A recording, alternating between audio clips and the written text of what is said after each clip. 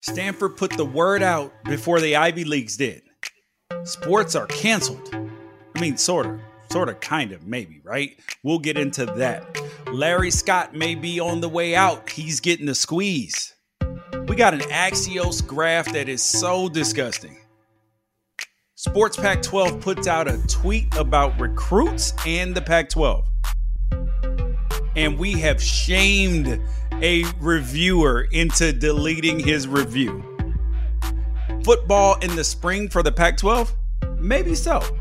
Is the NCAA on the no plan? Just a suggestion plan? He's Ralph Amsden. I'm George Reister, and this is the Pac-12 Apostles. Thank you for listening to the Pac-12 Apostles. This is the podcast for you. If you are a college football, college basketball fan, and you love the Pac-12, this is the place for you. Make sure that you share the podcast with a friend, tell a friend about it, and leave a 5-star rating. Not a 4-star rating. We'll get into that.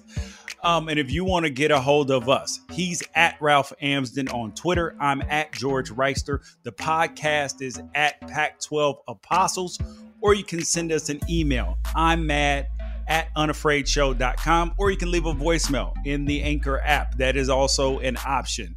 We thank you for your time. Now it's time to get to the show.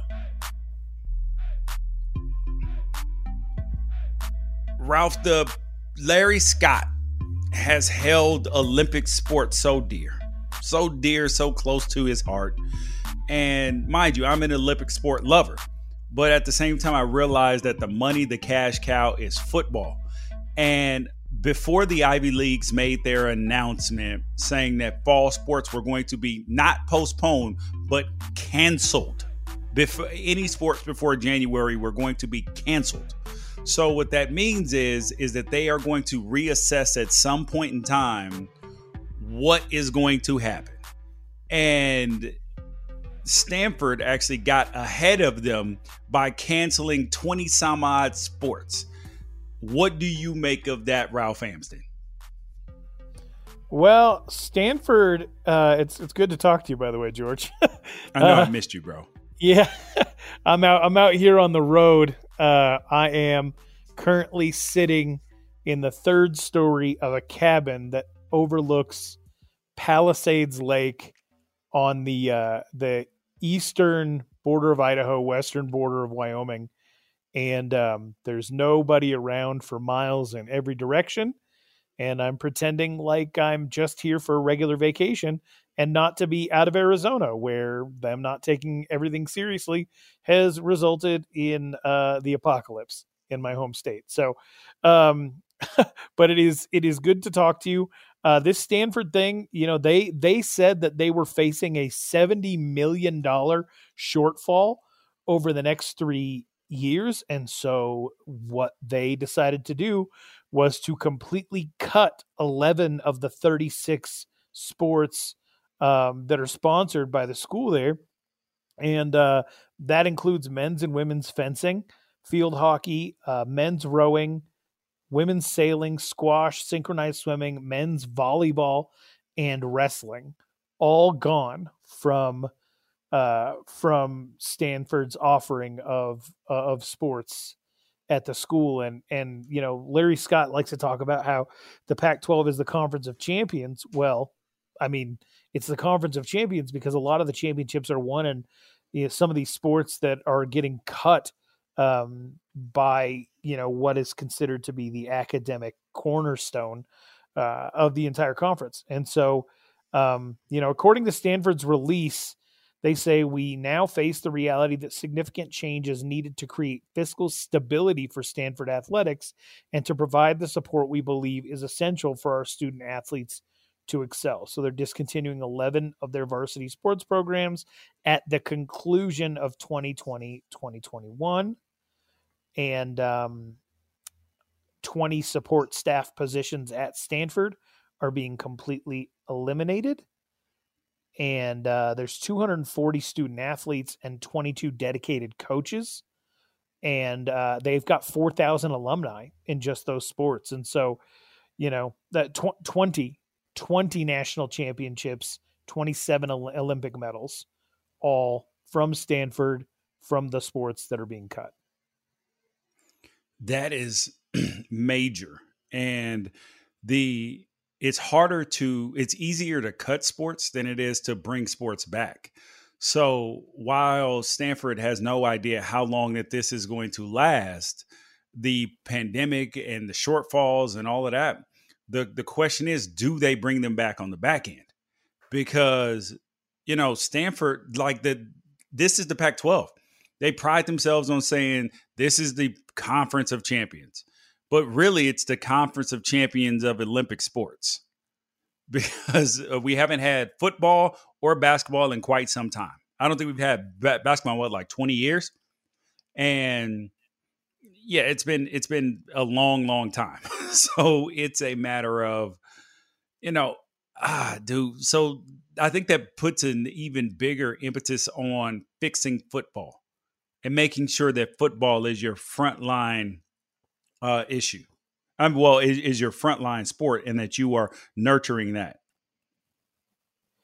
Hey, so I've got a little bit of a controversial topic that is an offshoot of this, and we're never afraid to get into the weeds on this show.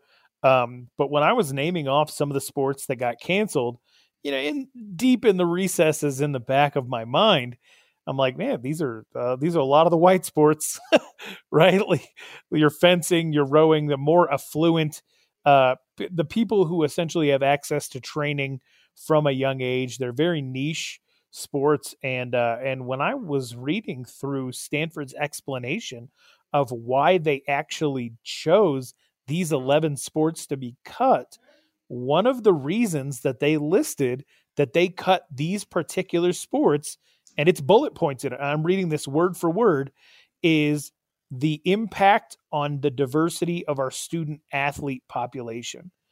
I'm assuming what they mean is that this isn't going to cut into the diversity of the student athlete population at Stanford. Is that kind of what you're getting from it? Yeah, Ralph, I don't think that it can be, understated that, yeah, this is a racial issue on some level, because if you are Stanford, especially in the climate today, don't you, well, not actually, even if all the Black Lives Matter, everything wasn't going on right now, and you had to make a choice to cut sports, what are some of the factors that you would pay attention to besides, after, if they're all sports that lose money? What are some of the factors that you would factor in?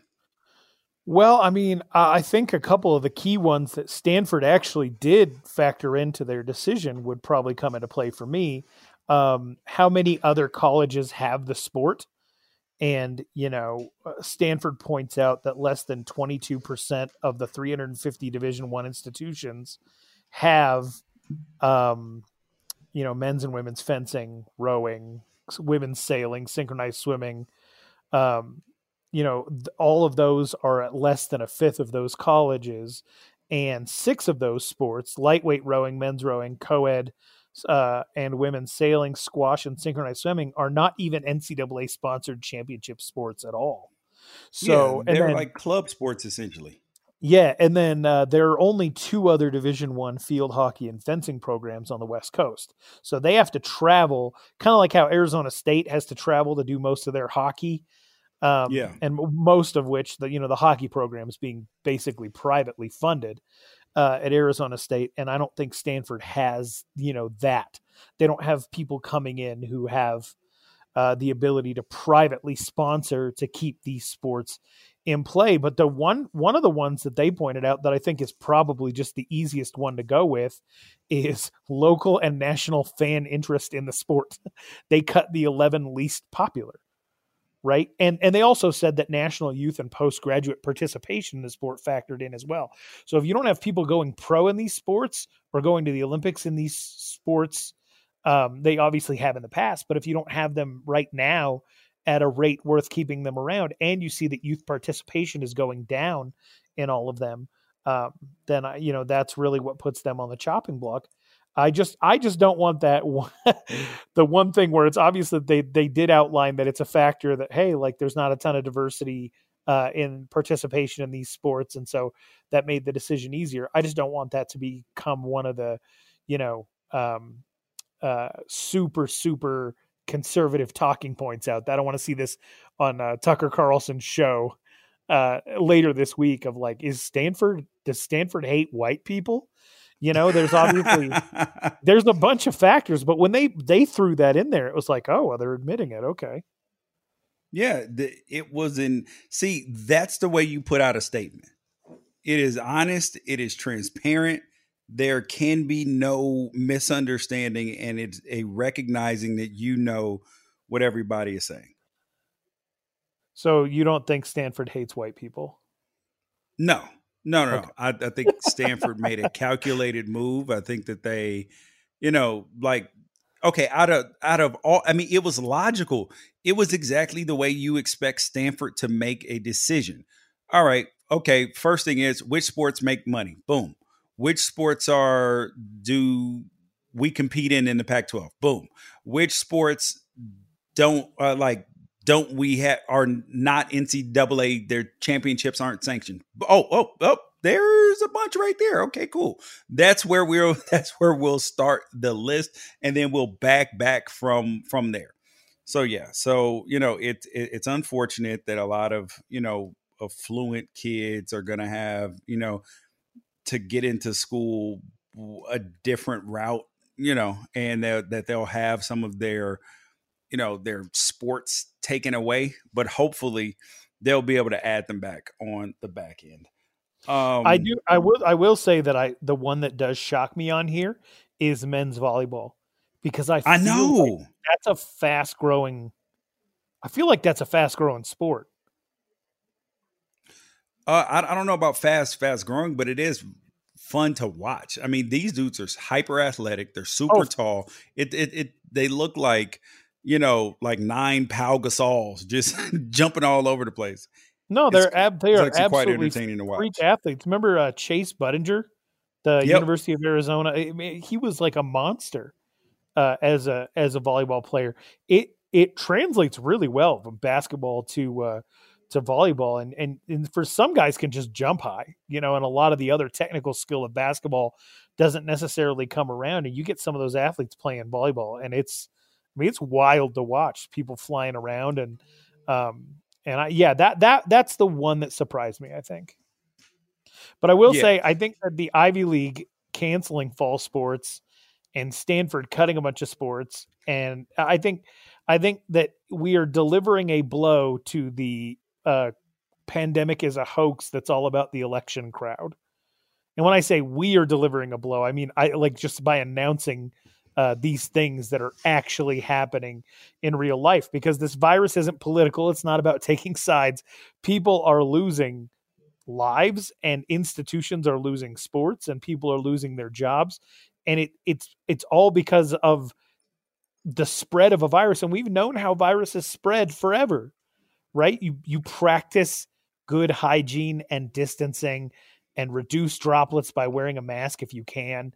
And so many people have refused to participate in that because they believe it's political in some way. And I just want to say, I'm keeping track of all these people.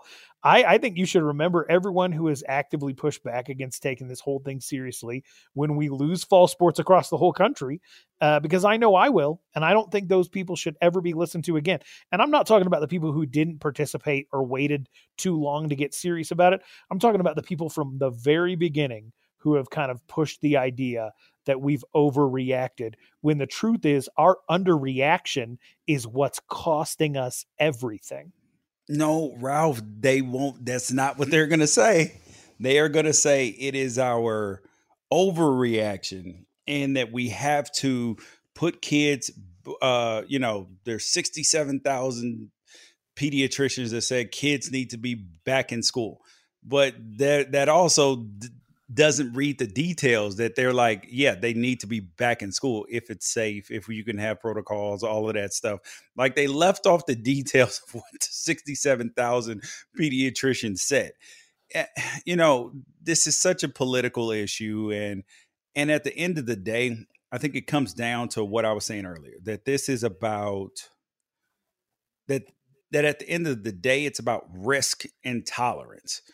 That each school, their tolerance for having a kid test positive or die, well, not just test positive, but get very sick, because death isn't the only option. There's very sick. There are some potential long lasting effects and all of that. So the long lasting effects, very sick or potential death. Like the risk tolerance for the school has to be like zero. Like, it's like, we can't have anybody die and we can't have anybody get severely sick. But if you look at all of college football, all 73,000 and 13,000 Division I players, if you looked at the end of the year and you said, okay, 3 players died or 2 players died and 7 or 10 got extremely sick, would that be acceptable to you, Ralph?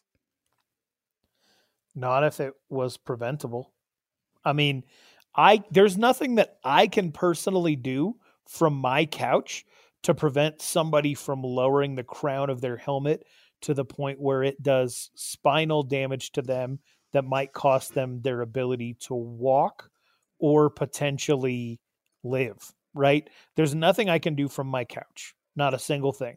But there are things that I can do to make sure that I am not complicit in the spread of a virus that doesn't need to be spread, that doesn't somehow work its way into a collegiate athletic program and adversely affect a student athlete or coaching staff member or administrative or support staff member or their extended families. So I actually have a way to try to make sure I'm doing my part.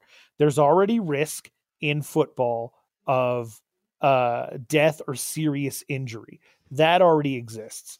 But those aren't necessarily things that I can control. If you're that passionate about it, I guess you could refuse to consume football in general if you think that your consumption is actually complicitness in, the injuries that are caused on a football field. With COVID, it's something that reaches across sports into civilian life, into every area of everything. And so if I know that a school didn't do everything that it possibly could have to keep the student athletes safe, and one of them was to contract this virus and either have lifelong issues or pass away from it, then that one athlete, that cost is too much. So, yep. I mean, I think as long as everybody is doing their part and living sensibly and understanding what needs to be done, there's a possibility that we could have an incredibly low risk sports season that probably doesn't involve fans at this time. That we could probably have it, but I don't think that we're ready to be that selfless as a society. I don't think that we're ready to contribute to that. And the schools can do everything they can, but they can't control what the kids do when they leave or how the kids' families are acting or, just people on the street and everything like that. And we have shown very recently, especially with, people just getting sick of people who never participated in trying to slow the spread in the first place, or people who just got sick of it in California, Arizona, and Texas, have caused a massive resurgence in we're still in the initial wave of the pandemic. And because of that stuff that you've been saying for 3 months, George, that we were going to cost that kind of stuff was going to cost us football. And I think that's what we're on the precipice of, is we're not even going to get to find out how many deaths is worth having football, because we're not going to have football.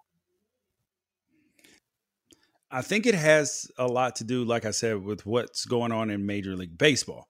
So in Major League Baseball, you have had teams, like multiple teams. We're talking about the Angels had to delay their workouts on Monday because people who were scheduled to administer the second round of tests never arrived at the facility.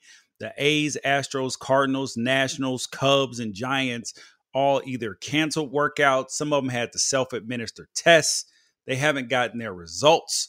So, So if this is Major League Baseball, which actually has protocols in place, how does that even work in college football when the NCAA has said, oh, well, we'll put in our own, well, we will make suggestions.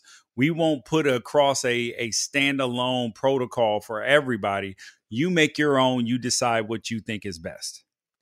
I think the lack of leadership and lack of actual putting forth an actual plan is what, and the initial reaction to the pandemic is what is actually costing sports at this point in time. Yeah. Yeah, I'm less interested in finding out what the culprit is and more interested in just like, can we fix it from here? And Mark Emmert has not been a loud voice on any of this, and I've been trying to pay attention.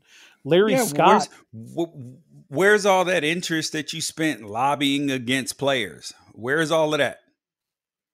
Yeah, I honestly feel like I've heard more directly from the NCAA on a 2-year-old basketball scandal in the last couple of months than I have strict direction on what we're supposed to be expecting.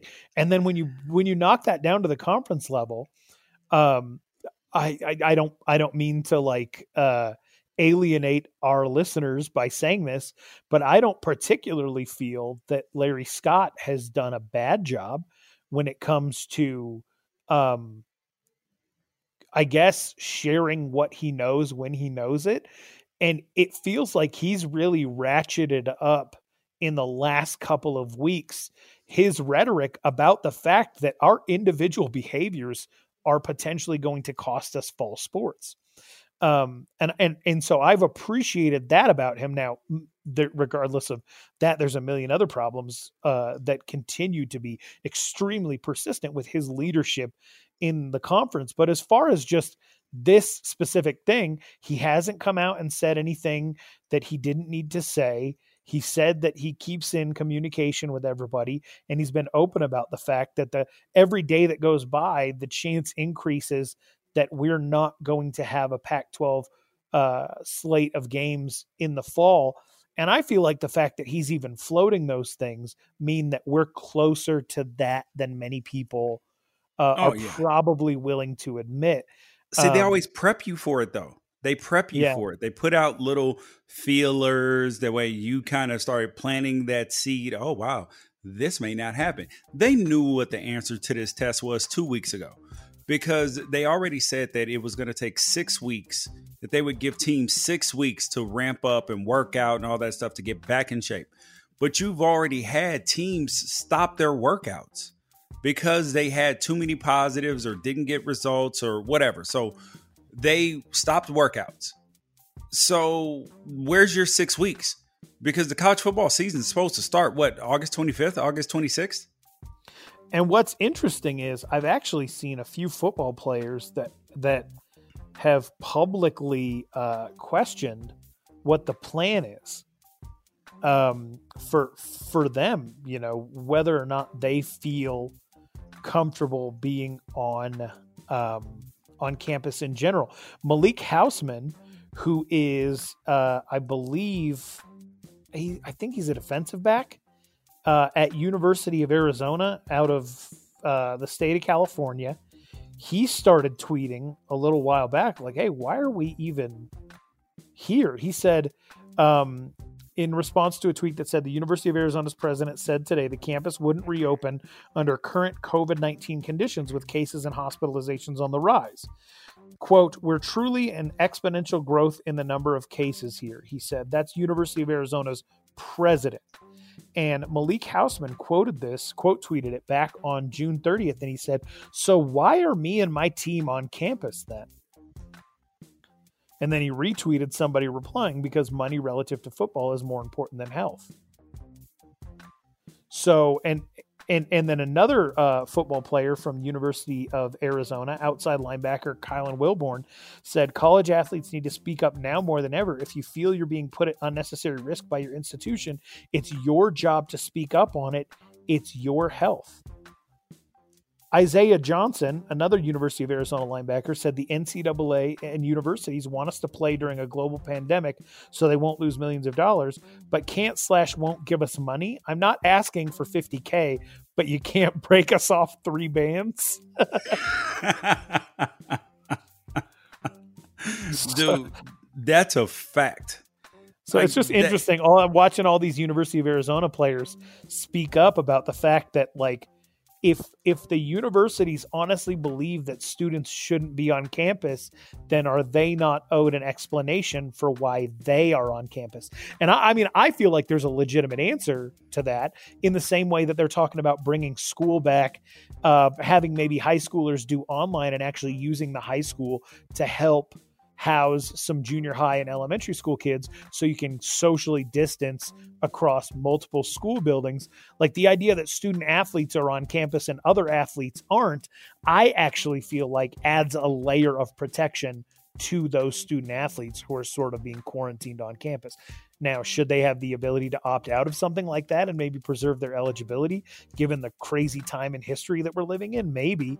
But I do think they deserve to at least have those questions answered by their individual schools. I personally feel like there is an answer, and I feel like the student athletes are probably safer on campus than they would be just out and about doing their own thing, especially if other students aren't going to be on campus right now. But at the same time, it's interesting to see some of these players speaking out. Yeah, I would say that it is very, very important that you have,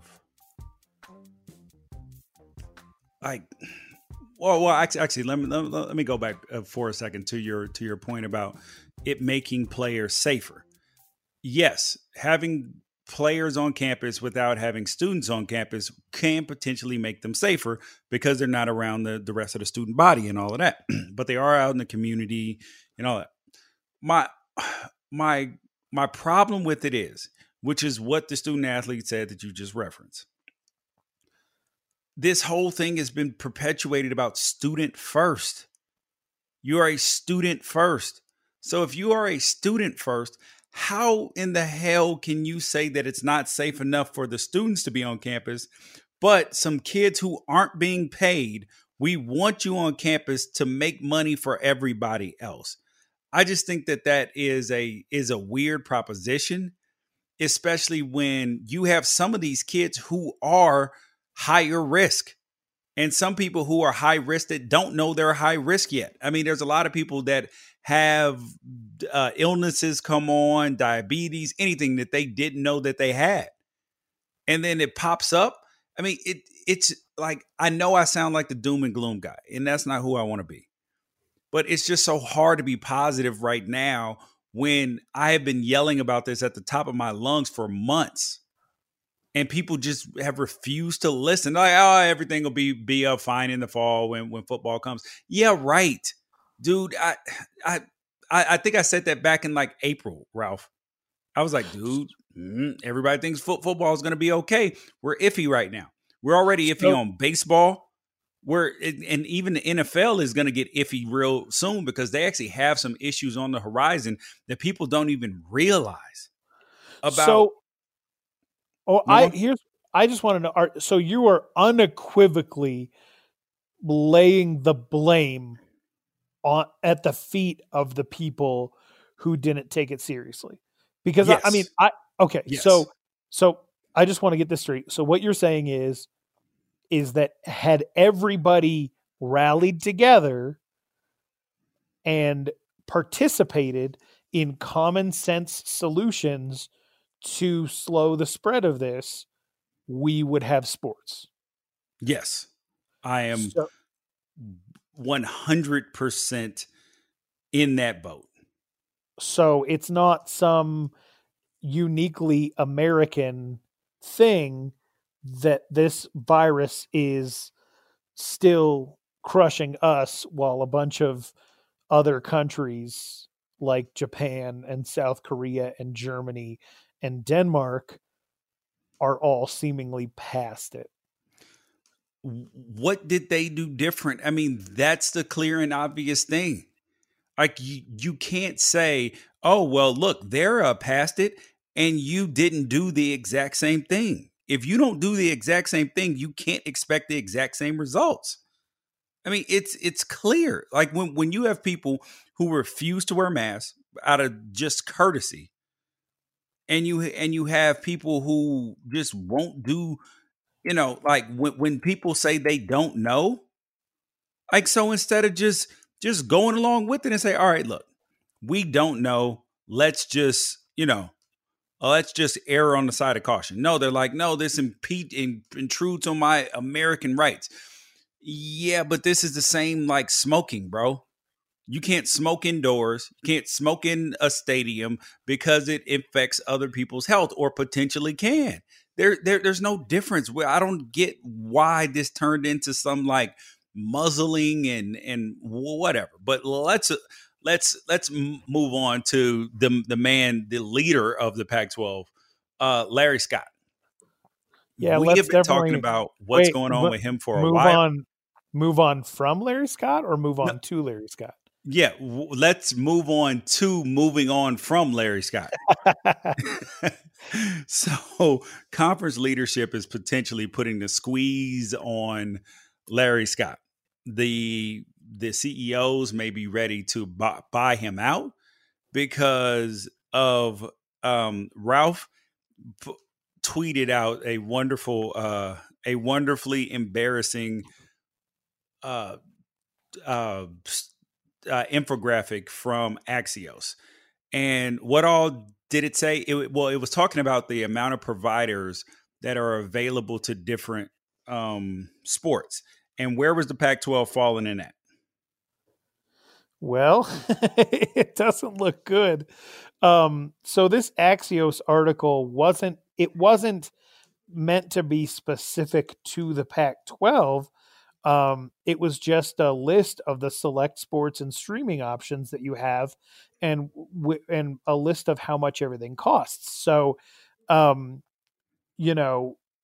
not every single sports network out there is actually available on every single one of these streaming service options. The 5 biggest ones as far as streaming are Fubo TV. Do you have that one, George? Hell no. Okay, neither do I. Fubo actually offers everything. Everything you could possibly want. They are the only ones who do. Yeah, because they have NFL Network and NFL Red Zone, and YouTube TV, Hulu, Sling, and AT&T TV Now do not have that. And Fubo actually has Pac-12 Network, as well as everything else: MLB, NHL, NBA, Big Ten, ACC, SEC, FS1. Fubo sounds like they got something going. Yeah, Fubo might be the move, to be honest, because YouTube TV just went from $39.99 a month to $64.99 a month, making it the second most expensive behind Fubo, 1 penny behind Fubo. But they don't have NFL Network. They don't have NFL Red Zone. They don't have NHL Network. And guess what? YouTube TV does not have Pac-12 Network.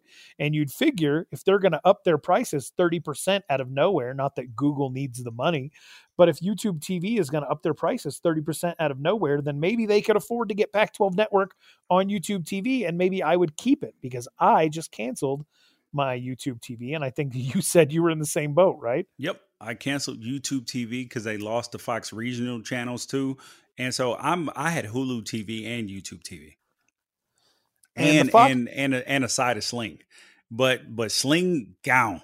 They lost NFL Network and or NFL Red Zone at least, and the Pac-12 gone. I had no reason to have you, buddy. And YouTube TV, it was my backup for Hulu, but now that you've increased your price, like you've priced me out, like I used to be able to just be like, it's $30, $39.99. We used it some, it's cool, no problem. Now, nope, gotta go.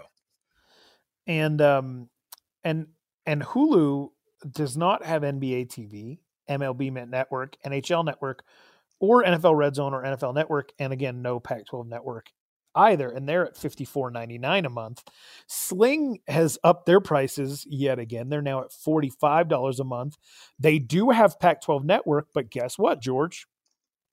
It's not included in the base price. So we get an upcharge for it? How much? You How much do. is the upcharge for it? From what I remember, the sports add-on package is between $10 and $15. Oh, So so it's you so it's like a bundle though. yeah, and then and also in order to record those things, because that's how I watched all the Pac-12 games last year, is I had Sling TV plus the sports add-on plus the DVR add-on so that I could go back and rewatch all the games before we recorded. So I was spending $60 a month, I believe, for my Sling subscription by the time I ended up taking everything off because there's no sports right now. But yeah, so Sling is continuing to get more and more expensive, and then AT&T TV Now, which I did not even know was an option. I'm a T-Mobile guy, but AT&T TV Now has everything but NFL Network, NFL Red Zone, FS2, and Pac-12 Network. The only things you get at with AT&T TV Now, which is $55 a month as a base price, is FS1 and ESPN. That's it. Everything else that for them is an add-on. So we are basically at the point where streaming was supposed to be a better option than cable, but it's now all pretty much the same price as cable. Yeah.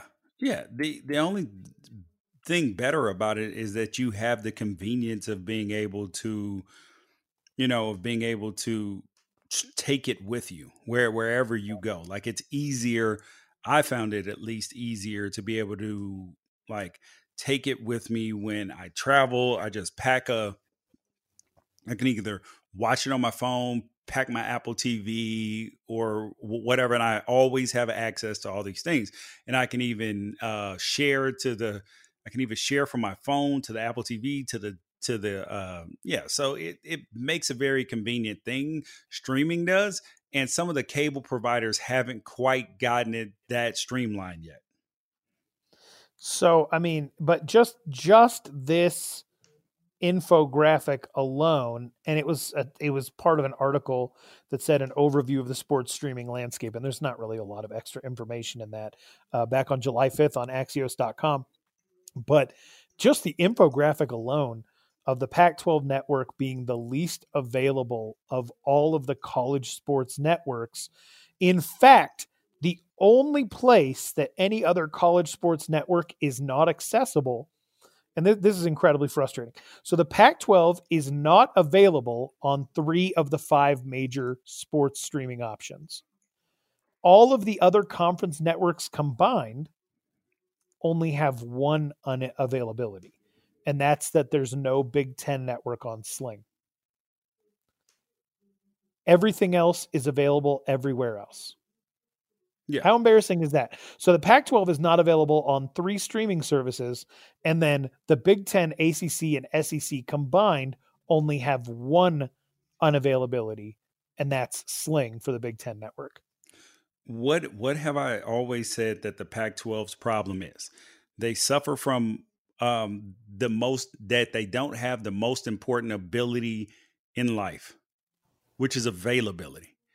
You can't raise your brand if you're not available for people to see. We've seen how popular, like how influential that just being famous and being available is. Look at the Kardashians. They've built brands on being able to stay relevant. They can't sing, they can't dance, they can entertain you because they found a way to stay relevant with their shows, with their social media, just staying relevant. Like they don't have any just natural talent. I mean, there's a lot of people that are like that. I mean, it's not like being a comedian. It's not like being a writer, like something that it takes so long to dedicate this craft. And yes, being popular and being relevant is a skill. It is a skill like that. I don't want to take away or try to like besmirch them at all, but it's not like some God-given talent that some people cannot have. You know what I mean? I feel like the pool of people who could be Kim Kardashian, of pretty girls who could be Kim Kardashian with the right molding and the right backing behind them is longer than the people who could be Beyonce. Yeah, you're right. All right. Next thing up, we got. Oh, right. We have. Oh wait, actually, hold up. We didn't even finish. So Larry Scott, do you think he's going to get bought out or not? I don't think that there is any advantage whatsoever to the Pac 12 having Larry Scott in any position of influence within its ranks whatsoever. That being said, what has changed? Nothing has changed. It's still the same people that have allowed Larry Scott to dig the Pac 12 into this hole in the first place. All I have ever seen Larry Scott do is survive. He's getting away with paying $8 million in rent and not paying the loan back that he got for his house, several years down the line in the middle of a massive global financial COVID-19 related crisis. The Pac-12 is still out there paying $8 million in rent or whatever. So the fact that all of these things are plainly within view for anybody of influence of any kind, and the fact that the tables haven't turned yet, I don't see what would make them do it. I don't see that. As much as these stories keep getting put out here and there.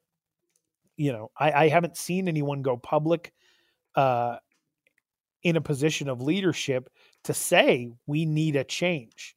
And until I see that, I'm completely convinced that he's going to be the Pac-12 commissioner for eternity. Dude, don't lose faith, man. Don't lose faith because it's got to stop somewhere, right? Yeah. I mean, will they keep him on after they cancel sports completely? Will they just keep paying him in retainer? There's no more sports because nobody will get with these guidelines on how we can slow the spread. So sports are gone forever, but somehow we'll still have Larry Scott. That's the way that I'm looking at it. Is he's not going anywhere. Nothing's ever going to change because if it hasn't changed by now, what was the tipping point? Everything is the same as it was last year and the year before that. And the year before that, the Pac-12's trajectory has been painfully obvious. It has been right out there for absolutely everyone to see. And I mean, when you have people who barely follow this conference, who laugh when they hear some of the things that this conference has done, and every single time that reignites all of this huge fan base for the Pac-12 that has been saying get rid of him this entire time. I don't know a single sensible person that isn't on the receiving end of the conference money that gets handed out that thinks that he should be in that job. So what that should tell you is I know a couple of administrators of different colleges who aren't coming out and saying it because they get paid. Other than that, it's unanimous, absolutely unanimous. And if it's unanimous and nothing's changed so far, I don't think anything's going to change. Ooh. See, the pandemic has put him in a position, it's put him in a weird spot, right? Because he could say, all right, look, I understand we're in a pandemic. My contract is up next year, a couple years. We got we have the negotiations rights. I want to be a part of that. I'll lower my salary to $3 million. I will do everybody a solid. Because it's going to cost you more to buy me out. And, we don't need to do this. We don't need to change leadership. It's going to cost more money. Let's do the economically sensible thing. I'll take a huge pay cut. But then after we renegotiate, my salary goes back up, right? That's what he's going to do. So he'll make sure he's taken care of on the back end. Oh, for sure. For sure. So what did you see? So he's giving back 12% of his salary or something like that? Yeah. It probably should be 20 because the highest the conference is giving up, people in the conference, is 20%. The majority are at 12. Some schools are at 10 and 5, like Colorado, whose salaries aren't super high. But like, come on, bro. Like you're making like you've been getting over for a pretty long time. Like, oh yeah, no, I'm gonna be commensurate with everyone else. It's 12%, so I think that's fair. No, Well, man, maybe you make more than maybe that everybody else. Like maybe that top extra down. maybe that extra 8% can go to paying back his home loan. Maybe. Maybe that actually might be the sensible thing to do. So I will put that Axios graph that we talked about earlier in the show notes so you guys can check that out. But yeah, Larry Scott's a joke, and he's put the conference in such a bad position, a bad position. But with that said, some teams are still in a good position as it relates to recruiting. And Ralph found a tweet from Sports Pac 12 about recruiting. And if anybody if anybody follows recruiting very closely, you would look at, the top teams right now in the Pac 12 are you have Oregon's ranked fifth or sixth, depending on which recruiting site or whatever, in the team rankings. USC is right behind them. And then you have Washington creeping in. I think they're like 33 right now or something like that.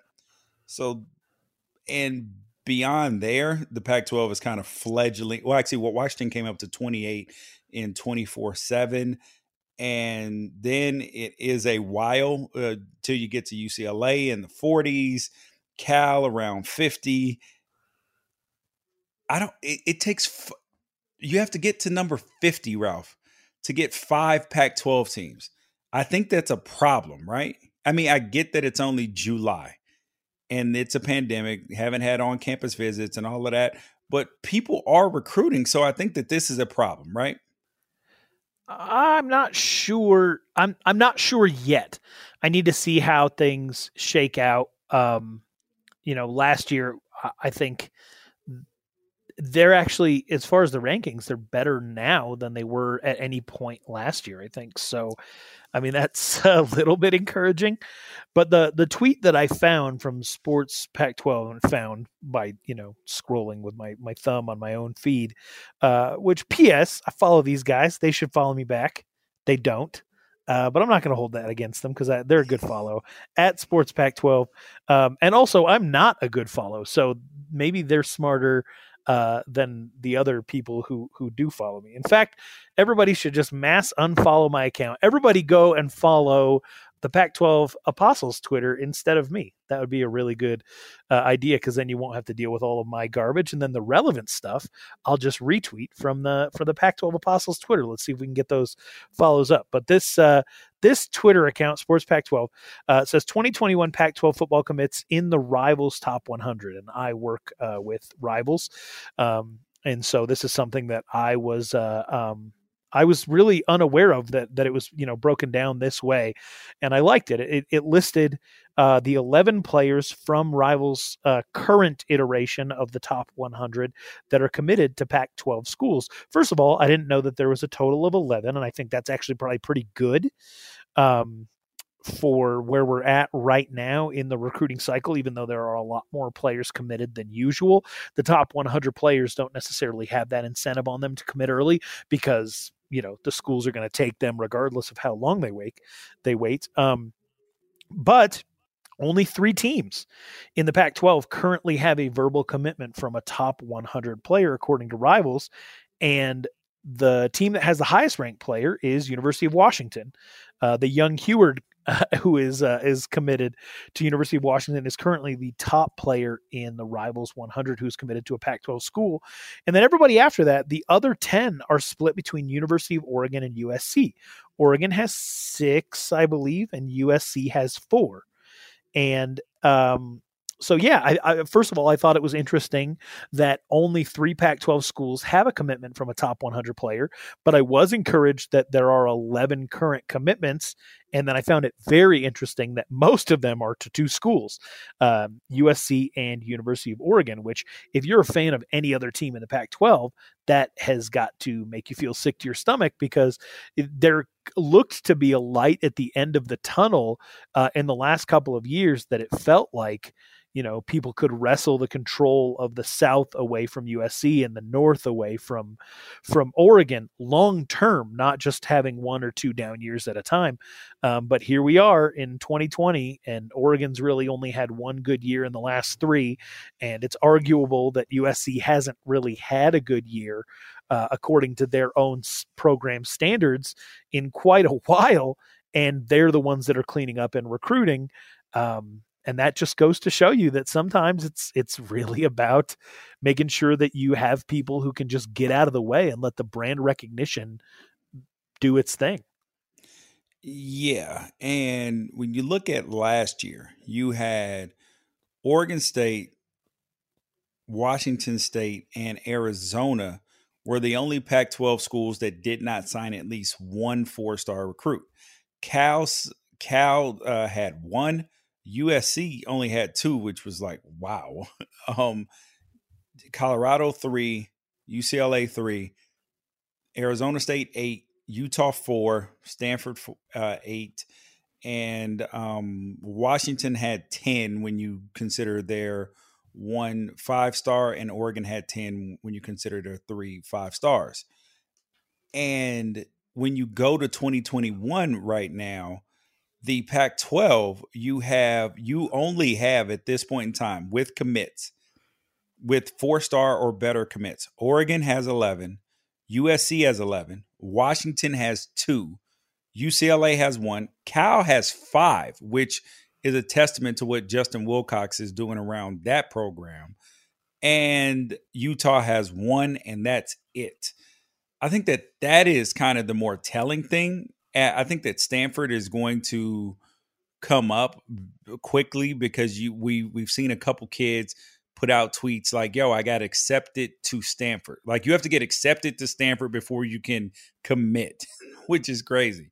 So, yeah, so I don't know how to feel about this recruiting. I think that it's great for conferences to be strong at the top, with Oregon, USC, and Washington especially. Cal is coming on strong.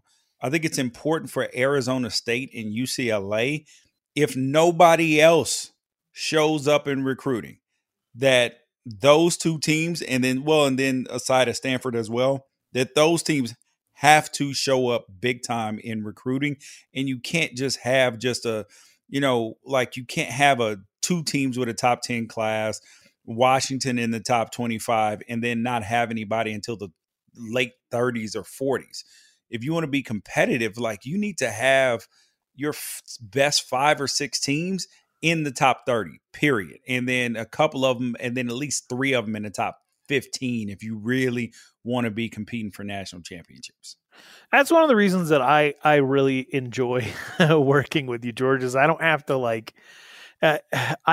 to explain to you, and you don't have to explain to me that talent is destiny, right? That getting good players it just increases your ability to not be the reason that your team loses, right? It's a lot harder to screw things up when you have an entire team full of 4 and 5-star recruits, which is why guys like Willie Taggart didn't get to hang on to the reins out there at Florida State, because with the amount of talent that they had out there, you run out of excuses. Most of the teams that are playing for a national championship year in and year out, you can trace 3, 4, and 5 years back.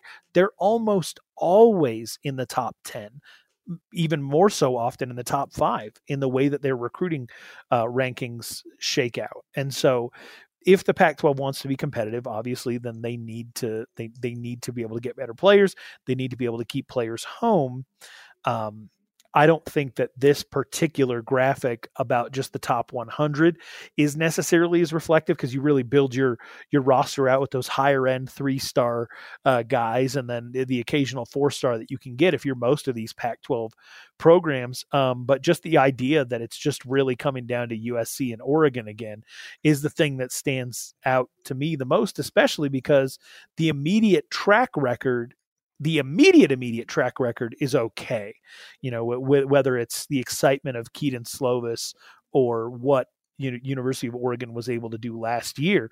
But even the 2-year window shows that, like, hey, these aren't necessarily perennial contenders, right? And so for them to be back up on top in recruiting, you really have to look at the staff that's in place and figure, how are they doing it this way? Why are they doing it this way? Who's involved? And obviously USC made some of the right decisions with bringing in the people that they brought in. And obviously Oregon continues to do things in a way that's incredibly effective.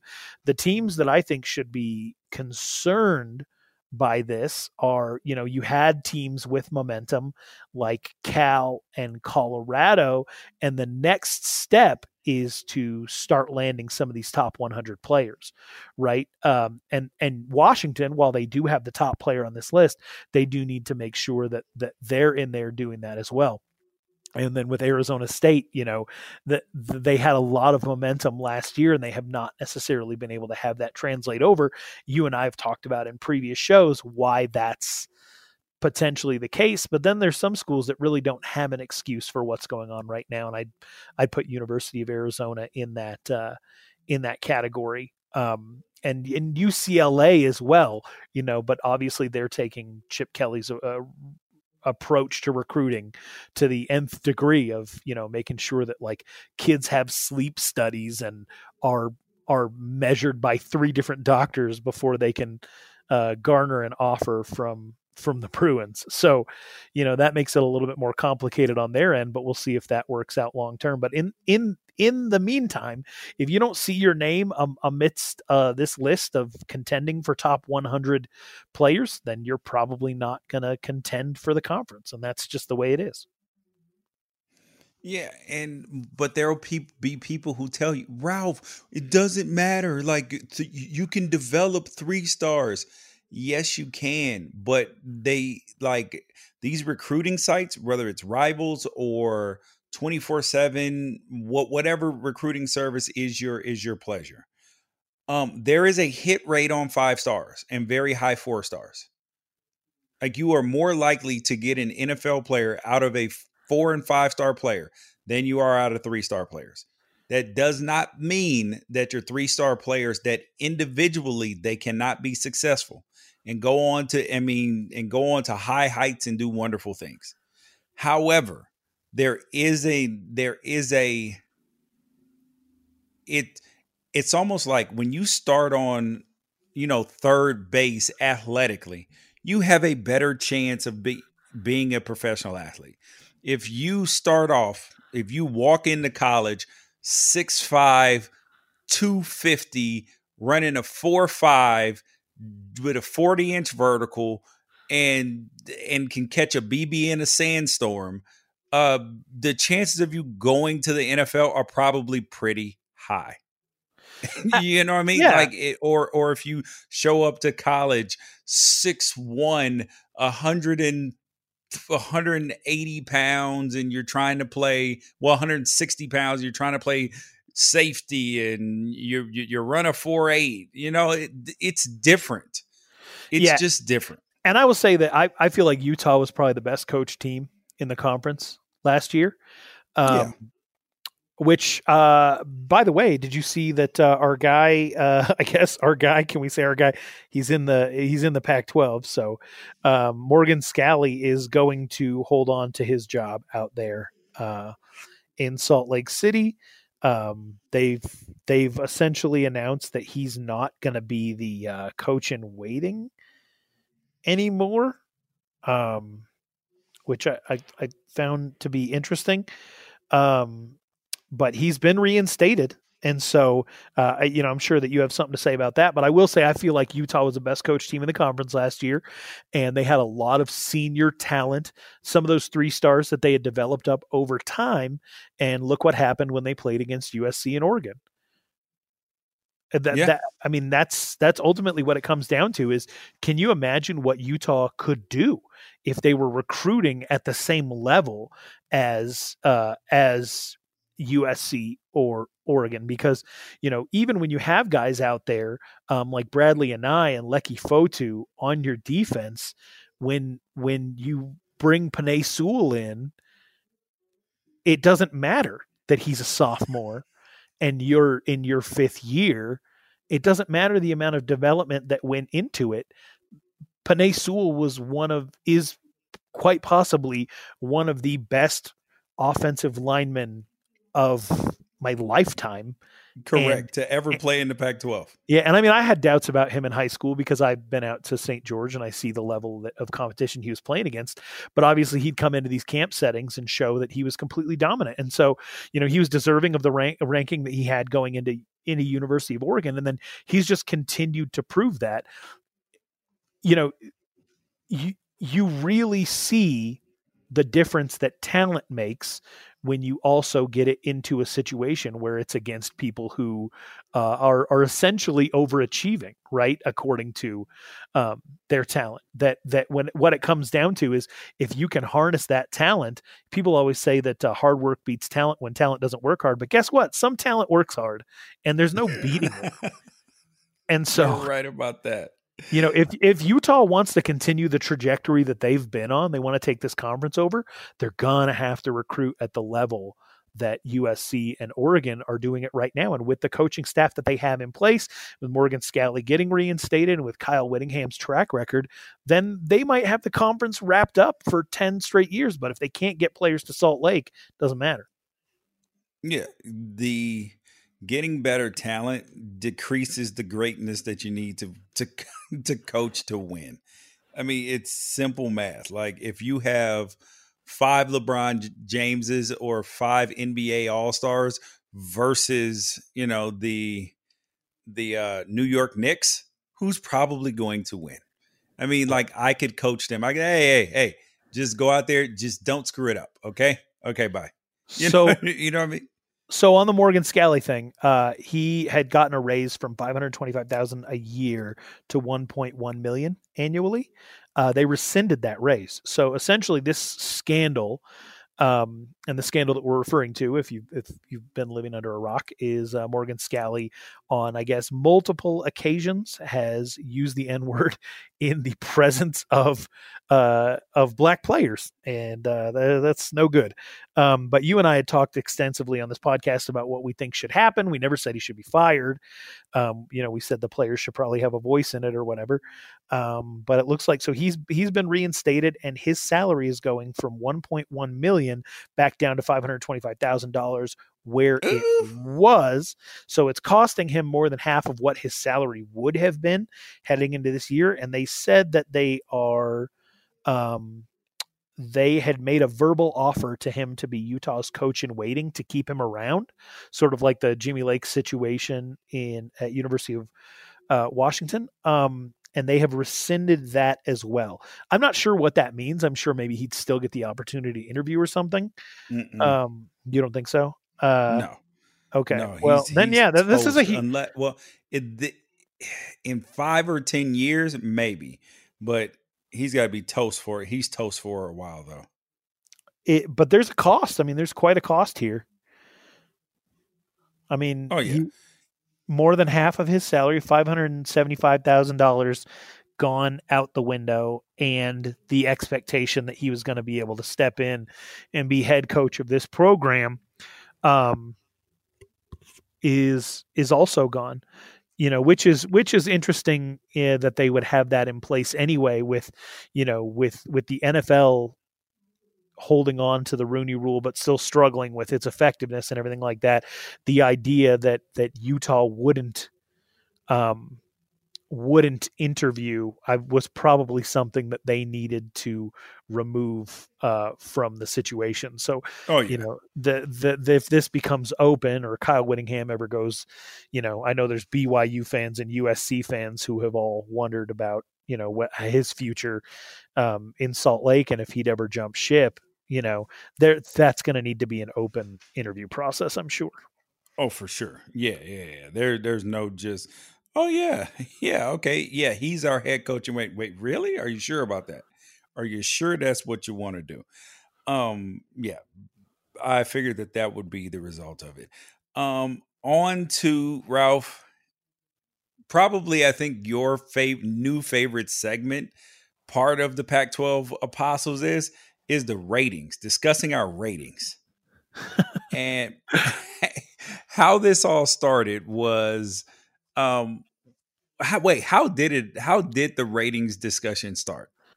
I feel like you were telling people to leave a 5-star review and I just like meekly piped up in the background or 4 stars, and that upset you, and that led to people leaving us 4-star reviews.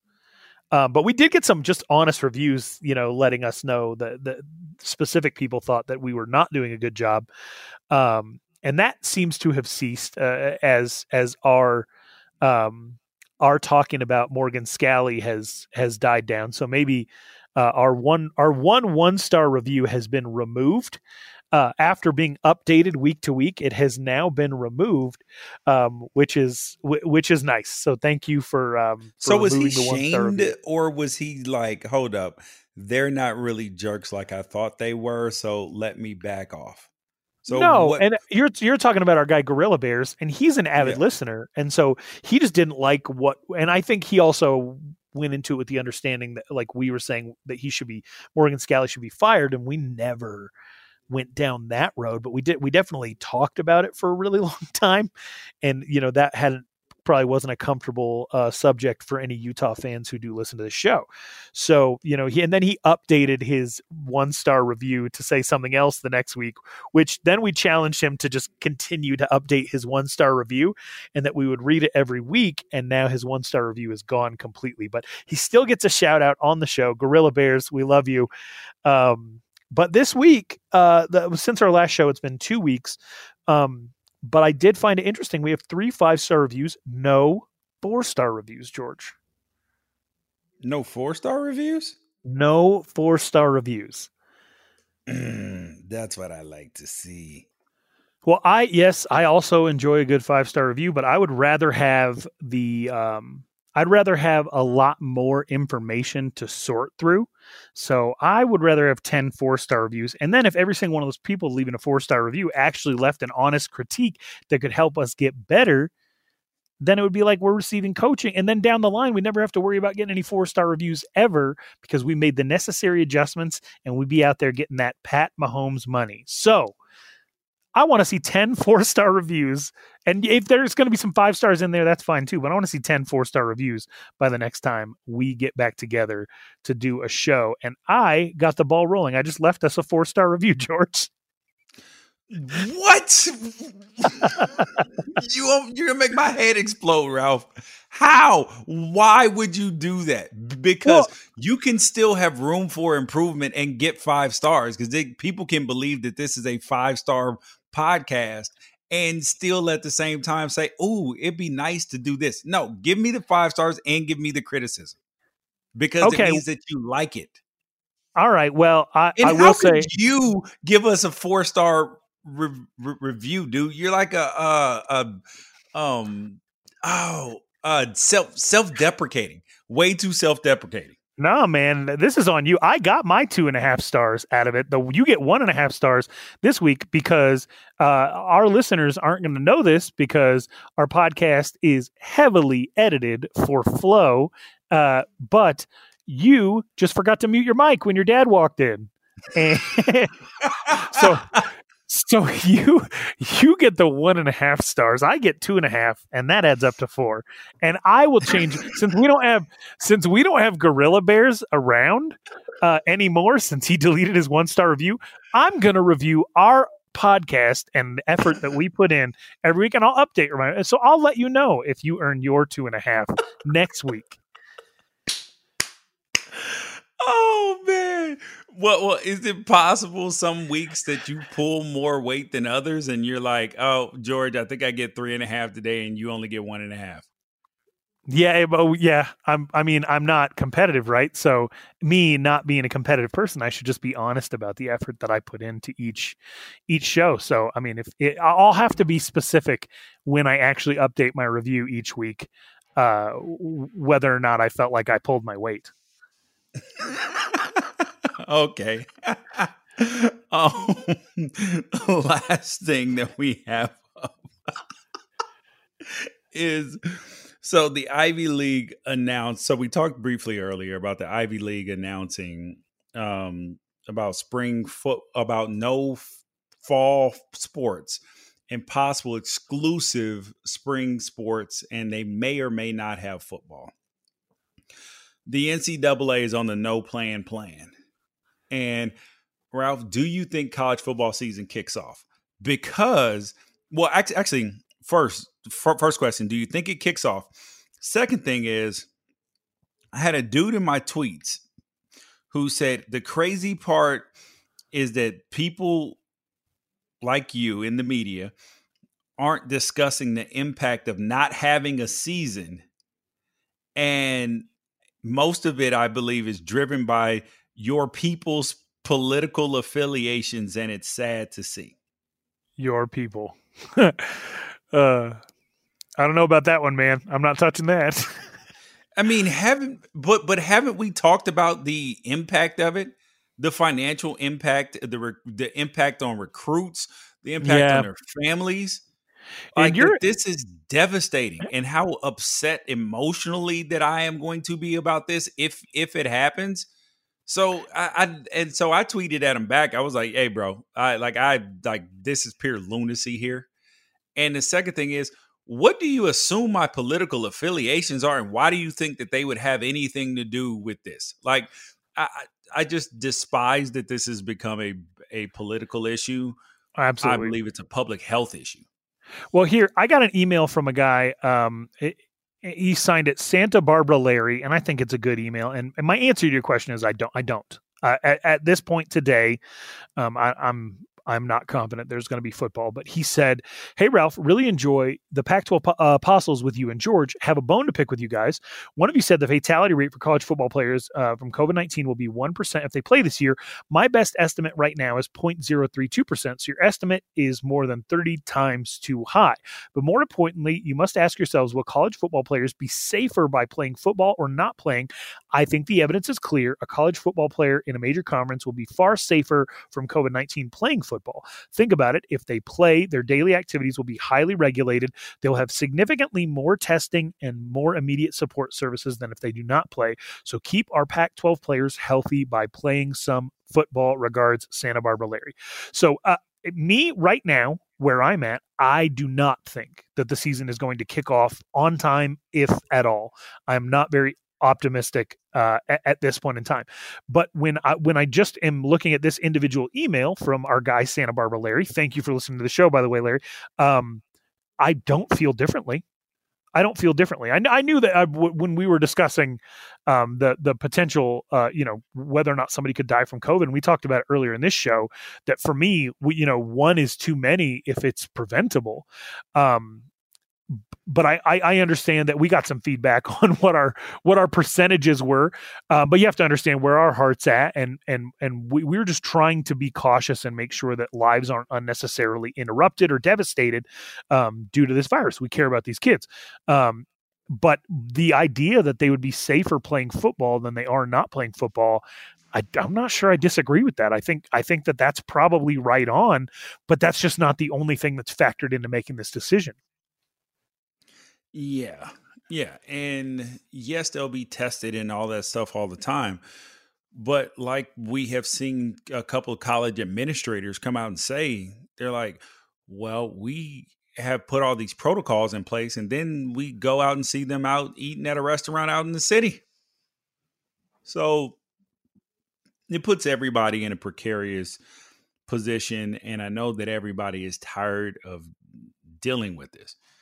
And that's where I am, dude. It's just so deflating because my son is going into high school. We were faced with a choice this year because he's a high level athlete. And as you know, Ralph, there are a number of people who choose to go the route of holding their kids back. And if anybody doesn't know that this is a huge trend in sports, that they will either hold their kids back in sixth grade, eighth grade, or both. Or sometimes they'll double hold back eighth grade. So they'll complete their eighth grade year.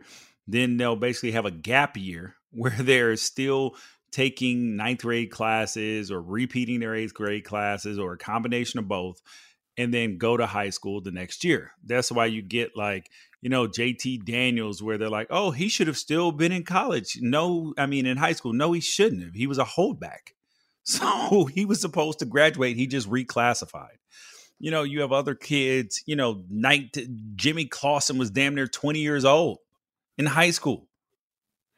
Yeah, all my kids are 1 year young for their grade, and it was the right move for some of them. And I got one that's probably gonna take another go, because they all age up prior to the or after the school year ends. And so, I got 2 July kids, an August kid, and a December kid, and every single one of them is on an early track. And so, I think you do everything individually according to a kid's needs, but more and more, even locally here in Arizona, some of the high schools that I cover, that you've got parents that are being very open about the fact that they are giving their kids multiple opportunities at eighth grade so that they can increase their viability as a collegiate athlete. I know of one long snapper and one linebacker who actually went to a Pac-12 school and has since graduated, who were both eighth grade holdbacks, and it actually worked for them. They got college scholarships out of it that they might not have otherwise. And so, that's definitely happening. Well, that's the crazy, I kind of frown upon it because for most of the kids, especially the ones who are physically gifted and, big, tall, fast, strong already, I'm like, what did you do it for? Like that way you can't compete against younger people? You're supposed to be better, right? Yeah, I think the whole idea of like varsity football, and the same with college, if you're ready to play as a freshman, then you play. Right. But when you're talking about tens of thousands of dollars and not being a wage slave to crushing collegiate related debt over the course of your life, having to do eighth grade twice isn't that much of a penalty for some of these parents to make their kids pay. My kids aren't necessarily involved in athletics no organized athletics up to this point. I have my 2 oldest kids. I got 2 Irish twins. They're both 11 years old right now. Haven't really shown a ton of interest in doing those things. And so, would I make a decision like that based on athletics for them? No, because it hasn't even really been part of their life. But when you have a kid who's playing and you go to the doctor and the doctor says like, hey, this is their expected height and weight. By the time they're 18, it could change by the time they're 19. And you've got $100,000 in tuition, room and board on the line. What do you do? And so I'm not saying that I would do that. I'm just saying I haven't been in those shoes and I understand, I think, why it's done. Yeah, I understand why it's done. But for me, I made the decision to not do it. Because I just felt like he's 6'1", $150 now. He's got rocket arm. He's fast. He's a phenomenal athlete. And granted, holding him back would put him at a tremendous advantage going forward. I mean, coming in as a freshman, he would have an opportunity to start and potentially in multiple sports. And I was just like, do I want to give him the easy route? Or do I want him to, figure out where he fits? I mean, because I looked at it because a lot of these parents, Like I know one parent, her son is like 6'6" right now. He's 6'6". He's going into the 9th grade, but she's holding him back. He's like 6'6", 250 or something like that. Good Lord. Like I'm like, and his brother plays college football at a Power 5 university, big time school, multiple national championships there, everything like that type of football school. And he's getting held back. I asked his mom, was like, why? She was like, I don't think he's mature enough. I was like, how mature do you expect him to be at 14? Like, how mature? I'm just curious. Like, what is the purpose? She was like, I want him to get stronger. He's gonna get stronger if he's 6'5", 250 right now. Like, what more do you want from the kid? Yeah, I don't see. And then if I saw my kid was in 8th grade and he had to go line up against somebody who was 6'6", 250 pounds, supposed to be 9th grader, I might have them fake an ankle injury or something so that they're not nursing a real one.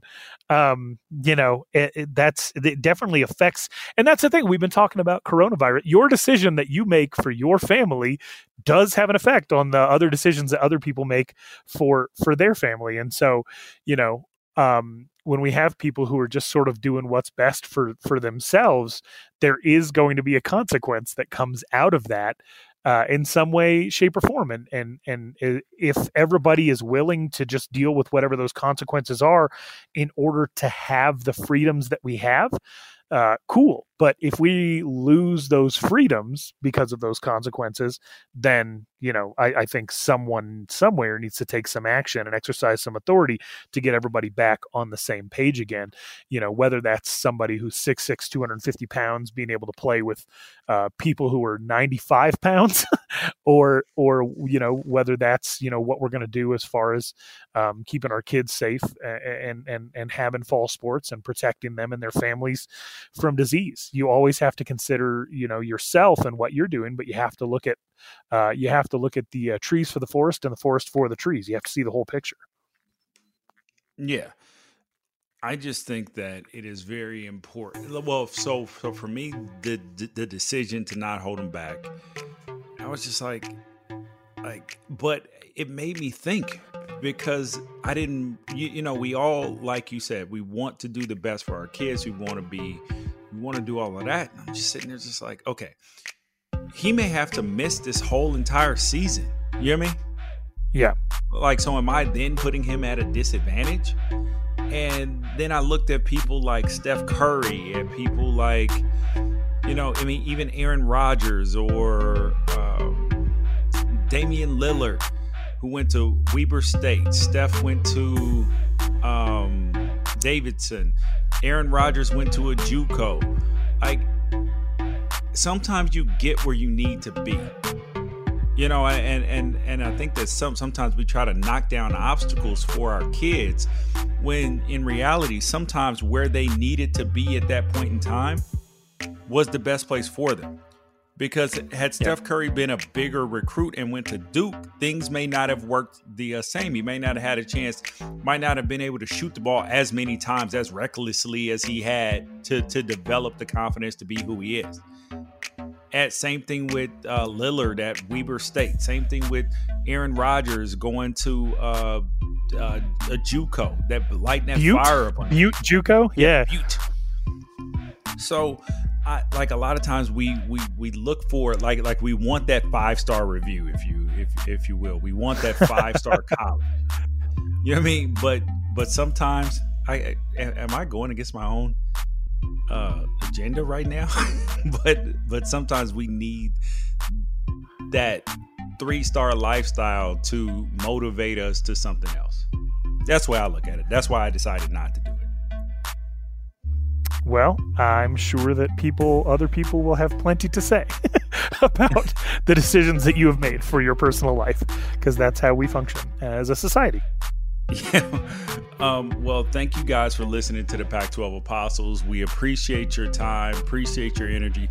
Thank you for sharing the podcast. And of course, leave a 5-star rating if you agree with me. If you agree with Ralph and are wrong, leave something else. send us an email to immad@unafraidshow.com. Hit him up on Twitter at Ralph Amsden, me at George Reister, the podcast at Pac-12 Apostles. We appreciate all your input, or you can send us a voicemail on the Anchor app. Yeah, peace out. See you guys next show.